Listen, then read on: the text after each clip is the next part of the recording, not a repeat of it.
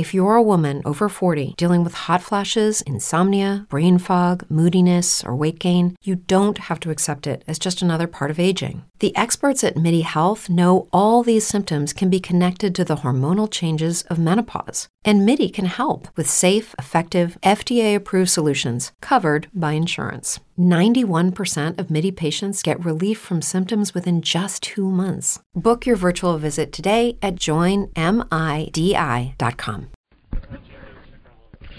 Check 1 2, check 1 2. Look like I'm I'm probably way too loud. No, maybe not. Well, you're not talking. That's not a John Manuel voice. I'm turning myself down anyway.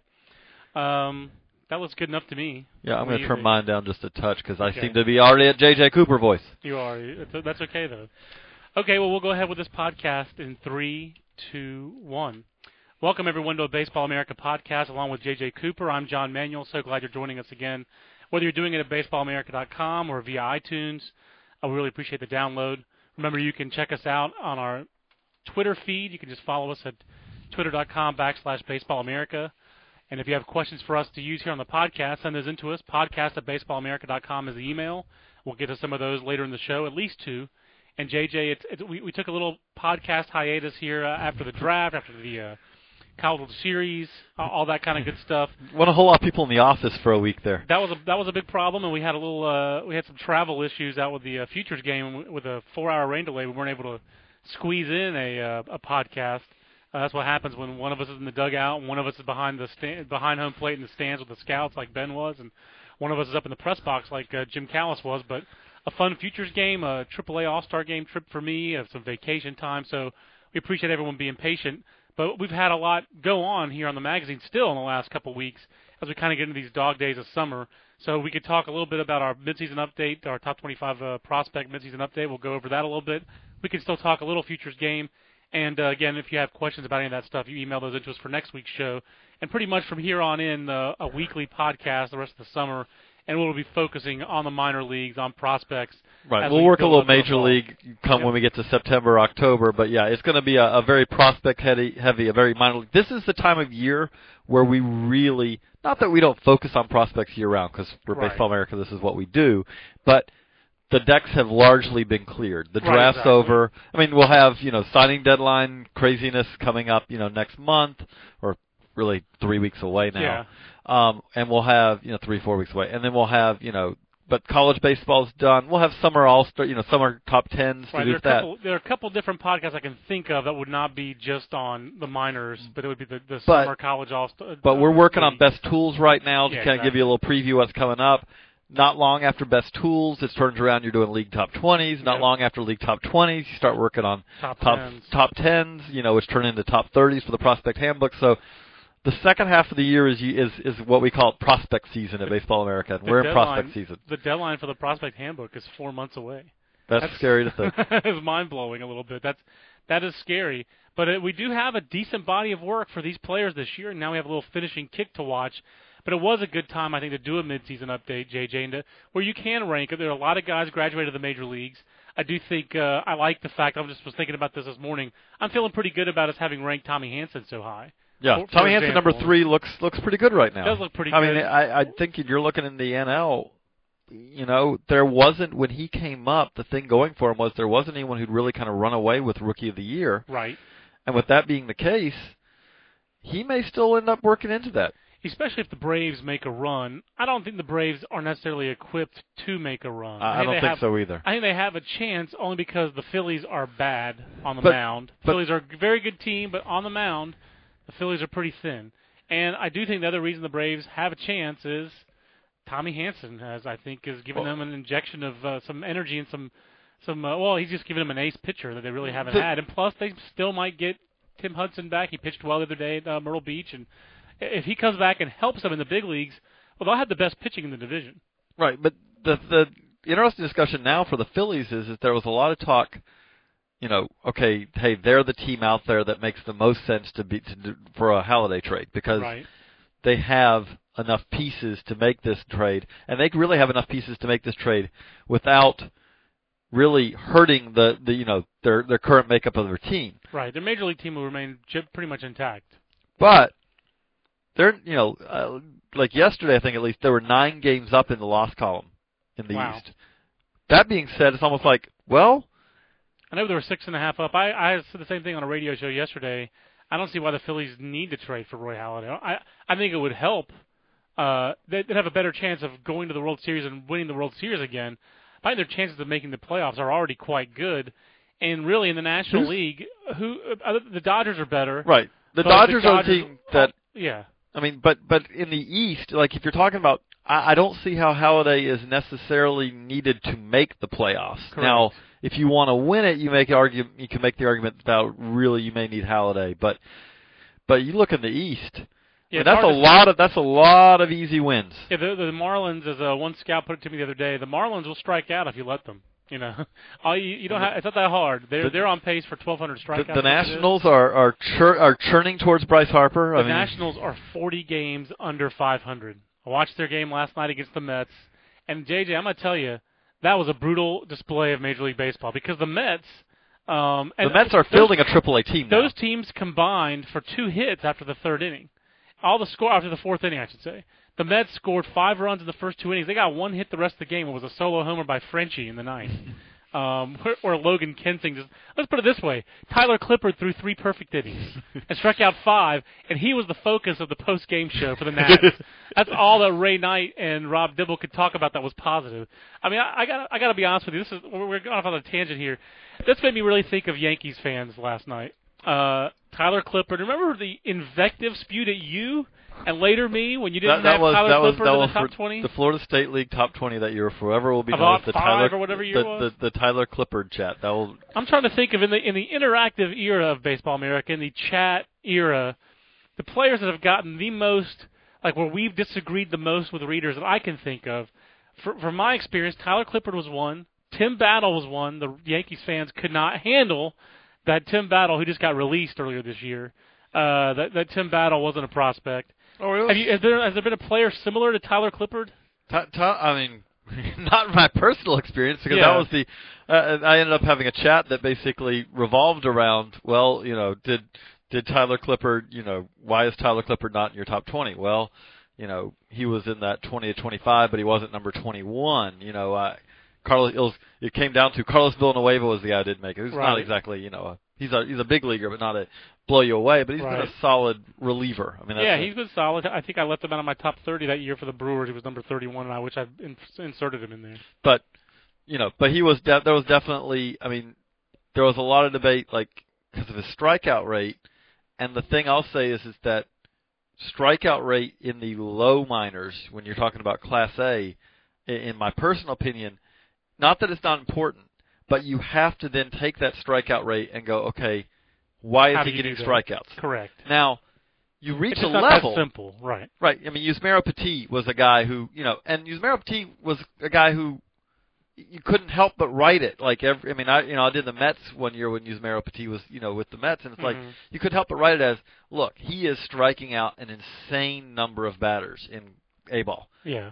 However, there's nothing about him. There's no pitch that you say that's a 70 that he's getting strikeouts with. There's a lot of deception there. I don't even think he had a 60 pitch, did he? I don't think no. And so the debate becomes, well, is that going to hold up when he gets to the high minors? Petit's actually another player that there's been as much disparate views of him as there have been anybody. Generally, those guys hit the high minors and start to slip because.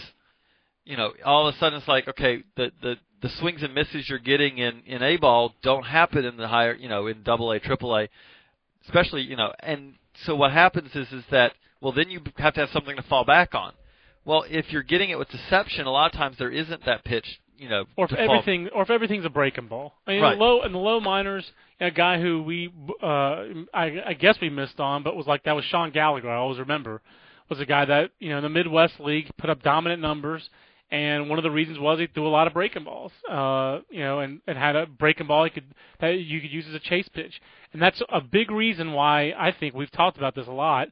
The higher up the ladder you go, the more stats matter. But like you just said, like in the low minors, in low Class A especially, the stats matter, but they don't tell everything. And they don't even you have to find out how that player produced those stats, and not just what stats did they produce. And with Clippard, the scouting reports were, fourth, fifth starter at best. Stuff's not that special, but he really knows how to pitch backwards, and he's ahead of the hitters at this level. Right.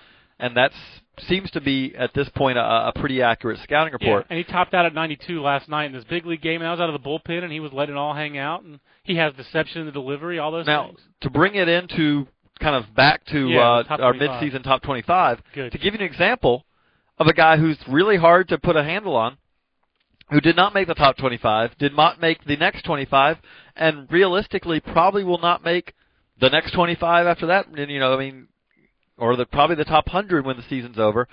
Travis Wood at Double-A has a 1.21 ERA this year. That's amazing. He's having as good a year if he keeps this up. I looked this up, and if he keeps this up, he's having one of the best years ERA-wise of the decade at least. I mean, well, really. A John Connolly kind of year. But the difference being that he's doing it at Double-A. Absolutely. And the thing about it is that, you know what, when you do that at Double-A, there's got to be a part of you going, okay, is this different? Because and he's left-handed. To me, you don't fool guys at Double-A the same way you do.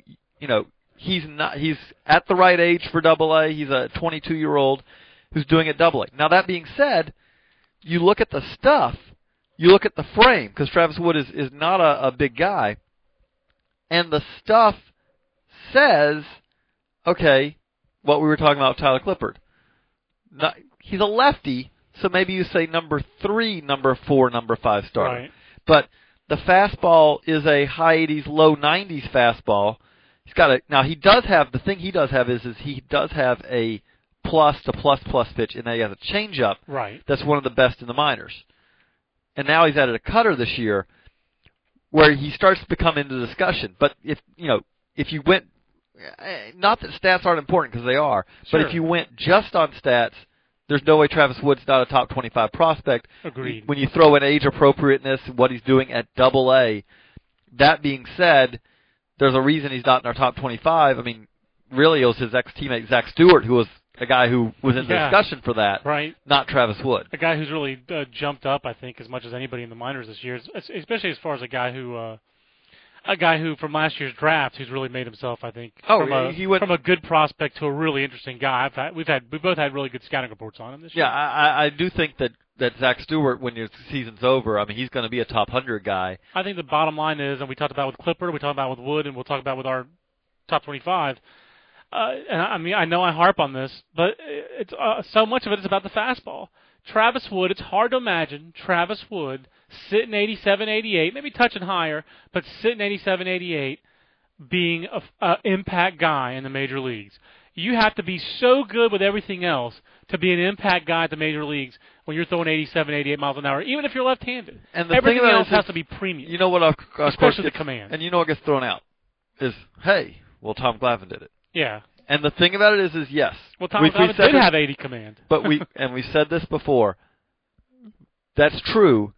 But what happens is you take Tom Glavine, take Greg Maddux, take Jamie Moyer, and it's like, okay, there's these 3 who've done it. But for every one of those, there's 100 guys who get compared to him who say, hey, this guy could do it, and it very rarely happens. Now, that's not saying eventually there will be another Tom Glavine. Right, and there might be a subset, I call it the Jeff Suppan subset, of guys who are back of the rotation stuff and are durable and throw enough strikes to get by and to be survivors and to be innings eaters. And not even innings eaters, but if everything falls right, I mean, if everything falls right, you push in the National League right now. Right. Like Jason Marquis. Jason Marquis has been an innings eater, better fastball than what these other guys are talking about, but Jason Marquis has been an innings eater for years. You look at it this year, and all of a sudden, he's been more than that. Right. At the same time, speaking of Jeff Suppan, he's a guy who I could see if the Rockies, which I don't think they're going to have any reason really at this point. They're the wild card team. They're the wild card team, so they're not going to trade him. But if they were not in that, and it's like, hey, and they ended up trading Marquis to an American League club, he's one of those guys you could just see kind of going to the American League club, and it's like, wait a second, this is, a whole different level. Yeah, no, so I think, and Marquis, like you said, I think he does have a little bit more fastball than most of these guys, but Suppan is, to me, the ultimate guy, the ultimate ERA plus of 95 for his career kind of guy if you're going at Baseball Reference. I mean, this guy's always right at or just below average. And actually, giving him too much credit, he is. He's a 99 guy for his career. He's right at He's average. league average. And he is a 180 to 200 inning guy every year, and there's value. There's a lot exactly. of value in that. That's the thing is that we're not denigrating. Like if Travis Wood ends up having a Jeff Suppan career, that'd be great. He's a top 100 prospect. And that's the thing to make clear. That's what I was about to say. I think he is a top 100 prospect because I do think he'll be average, a major league average guy, and most of a player's value is in being average. At the major league level, is that but that's not what a top 25 is. We're trying to go impact. We want to point out when we're doing a thing like a top 25, we're talking about impact, but at the same time, being a big league regular, is a very big thing. If you can do that, being an average big leaguer is a great job by scouting and player development. And if you can be a big league regular, right? I mean, just that. Like even if you're a below average big leaguer. The reality of it is that, like, look at how many teams out there right now are in desperate need. Like, look at if the Royals had a below-average big league shortstop in their system. Yeah, that'd be great. That they would have. They would be falling over themselves. They'd be trading Daniel Cortez and somebody else. Derek Saito. Derek Saito. Oh, I love Derek Saito. Well, not really, but Cal Poly represent. But bringing it back to the top 25. Well, that's the thing. I don't think a guy like I think most of our guys in our top 25 are high-impact guys. And no, there's not really. I mean, we are going to go for in our top 25. There's no one in our top 25 who you do not, if you, for lack of a better term, if you dream on them, you use a scout term. If you dream on them, they have a chance to be an impact big leaguer and above average big leaguer. Now we can tell you right now, not all of them will. I would say they never have. I would say the lowest ceiling guy in the top 25 for me is Jason Castro at 19. But to me, he has extra positional value. He's a catcher. He's a solid average to a tick above defender, and I believe in him because of the athletic ability and the savvy. And he's a left-handed hitter. I think he's going to be a 270 hitter with 10 to 15 home runs. Honestly, I think he's going to be better than Tony Sanchez, poor ejemplo, who was just the 4th overall pick in the draft. But to give you an example on that, he may be the lowest ceiling guy in our top 25. At the same time, you describe that. That's a guy who, as a catcher, if he has a good first 3 months, he's an all-star. I agree. No, I agree. No, one or two appearances in the game, but that's. I don't think he's a guy you build a franchise around. I don't think he's a 3, 4, 5 top hitter. Type of hitter. I don't think he's going to be an impact guy. I do think that Jason Castro is going to be a starting big league catcher for 5 to 10 years, and that's a lot of value. Let's go to the other side. And by the way, if you want to see our top 25, just go to baseballamerica.com, our prospects page. There's a subscriber-only link for the overall story. But you can go to the blog post. Correct. There's also a blog post which give you the list if you're not a subscriber. Now, that being said, we have our number one prospect on here, but I think you'll agree with me. Our number one prospect is not the guy who, if everything falls right, would have the highest ceiling of anyone on this list. I think I agree with you. I think that there are a couple guys who have a higher ceiling. Like if Jesus Montero could actually be could be Mike Piazza. If he could be a below-average catcher, but decent enough back there that it doesn't kill you, and then he's going to hit the way we think he's going to hit, then he has a higher ceiling. I think Mike Stanton has a higher ceiling. I think Mike Stanton could be the guy who we're talking about. Just like, wow. I mean, still kicking myself for not ranking him higher on my personal top 50. But Montero, the thing that jumps out to me, Montero got promoted to Double-A. He's walking almost as much as he's striking out in Double-A at. As a 19-year-old catching. He is a huge human being, though. I got to tell you, that's the thing that stood out the most about seeing him in the last 2 Futures games. He's just big. I mean, he's just big-boned. He's just a big kid. Catching-wise, the best way I can explain it catching-wise is like you think back of it now, it's like Carlos Delgado was a catcher. Yeah, exactly. And the talk all the way through the minors was, well, with Carlos Delgado, man, if he could stay a catcher. But at the same time, anyone you talk to would be like, no, he's not staying catcher. That's really probably a pretty good description of Jesus Montero, is that, he's catching. But at the same time, unless you just want to live with, less than you expect behind the plate, at some point there comes the question of why would you keep him back there? I'm not a guy who's a fan of moving guys off of it just because, hey, well, we got a spot here at first base, so let's, ruin his long-term ability to play, catcher or third base to move him.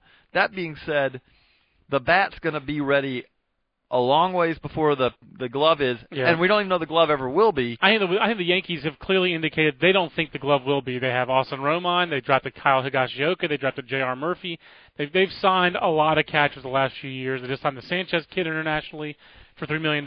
So we've gone a little long on the podcast already. So we're gonna. I want to go one other spot before we go to the. Yeah, let's wrap this up. Because we had an interesting discussion in the office about this. The guy who I think there was kind of a lot of debate about, number 5, Madison Bumgarner. John is the worships at the altar of fastball command. Yes. My concern, I have a little bit more concern with Bumgarner, because, not that I don't think he's going to be good, but because the concern I have is that, well, are the secondary pitches, are they 35-40s or are they 45-50s? Because if he's got even 50s. Sounds like it depends on the day. Yeah. Honestly, it sounds like it depends on the day. And when he's good, his slider is a 45-50. I don't think his changeup. I think his changeup is more in that 30 to 40 range. I think his slider is fringe average, and there are days where it's pretty good.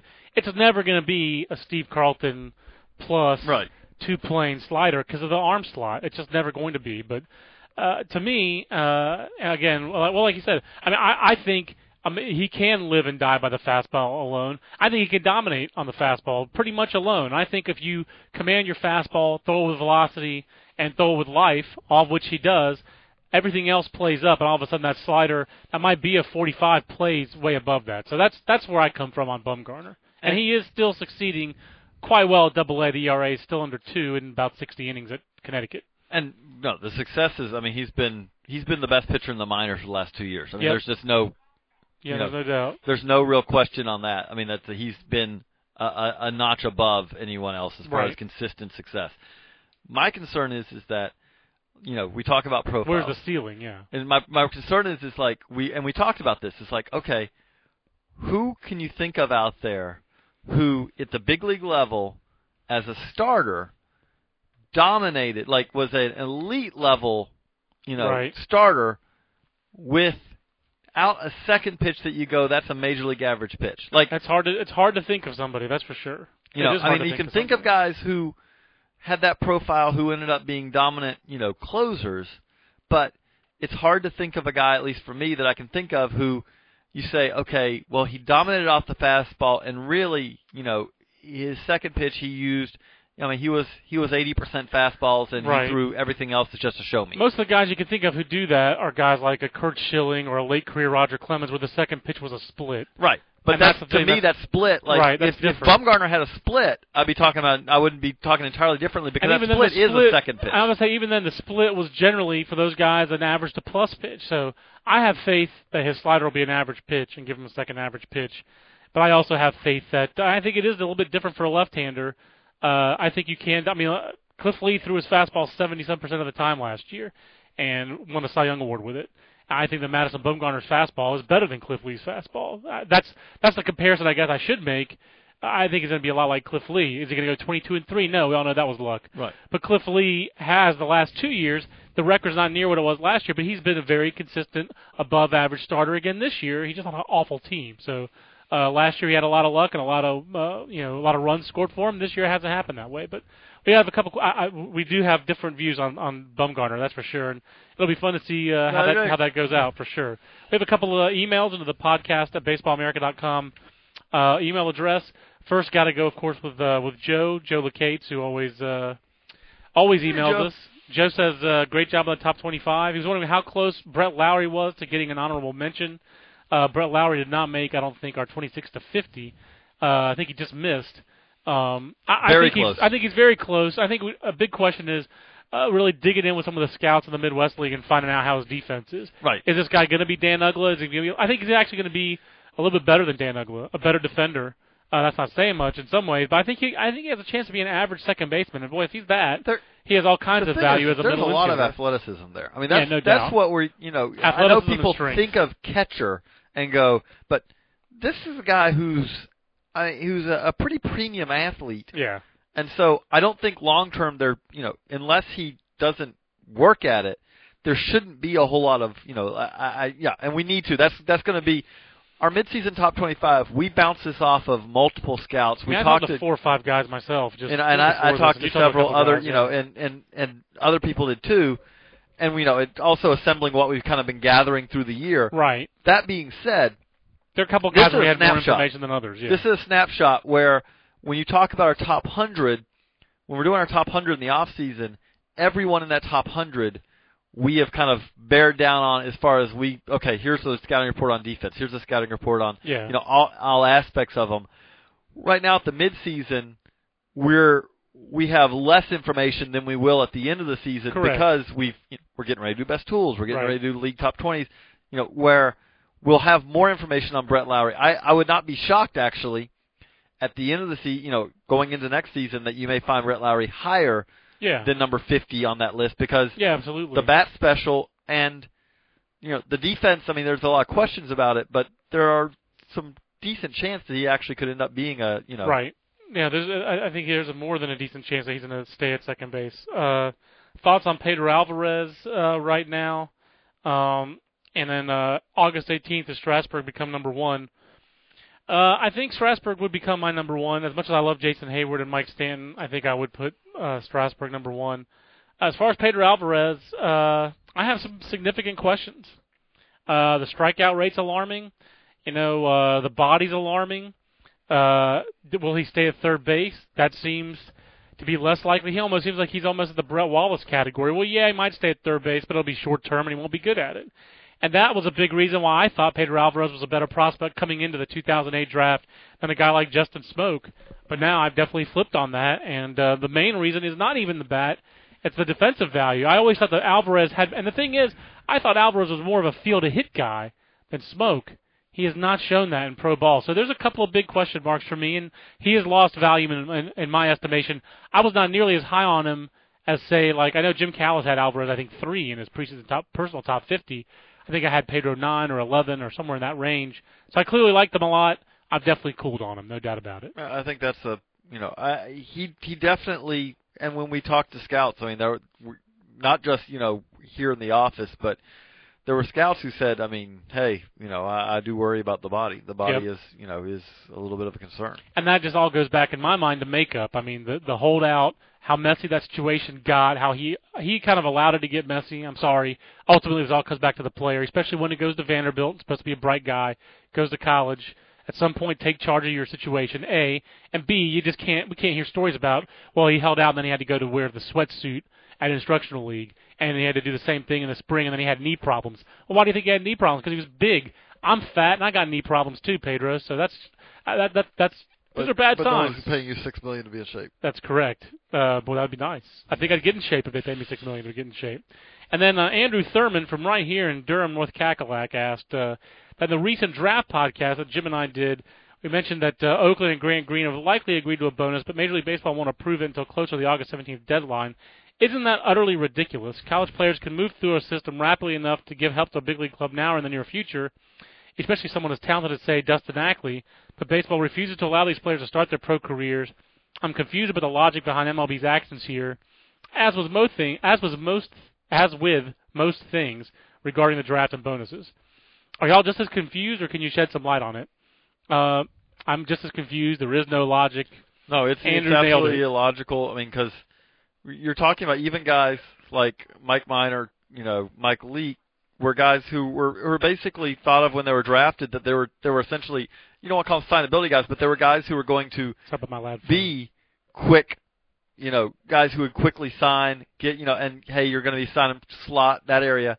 Even with them, what we're finding is that no, MLB ordered 10% cut. Right. And it's like no, we've agreed to this deal. Yeah. Well, I'm not going to approve that. That's over slot. You got to wait till And the biggest approved slot so far, and here we are, like you said, like 3-4 weeks away from getting this all approved. The largest approved slot right now is bonus is $51,000 over slot. Ricks Brothers. But here's the laughable part of it. Yeah. It doesn't change. No player. Steven Strasburg's not sitting there, and his contract negotiations are going to be changed by whether Mike Minor got slot instead of last year's slot instead of this year's slot. Right. The guys who are going to be the August 17th signings are going to be the August 17th signings anyway. Correct. There's the other guys. And reducing the bonuses by 10% worked so well in 2007. Bonuses went up. Everyone waited to the last minute. And this year, it's pitiful. It doesn't make any. It's just so counterproductive, like you said, JJ. It just doesn't. But and again, it's against the whole idea of what we're talking about. Like, okay, yeah, there's a big difference. Brett Wallace is in AAA in large part because of the outstanding start he had last year. Yeah, you're right. You know, he allowed him to where they could say, hey, this guy's going to start the season at AA. Compare that to Pedro Alvarez, who had to start the year in high Class A because he'd never played pro ball. Yeah, it's a big difference. I mean, it's a big difference. And Brett Wallace is talking about one of the reasons for increased strikeouts, he said, we talked about it in the Futures game during the rain delay, is that you never played this many games in college, and you get a little fatigued, and your bat gets a little slow, and that's what leads to a lot of these strikeouts. And he's just getting a second win right now.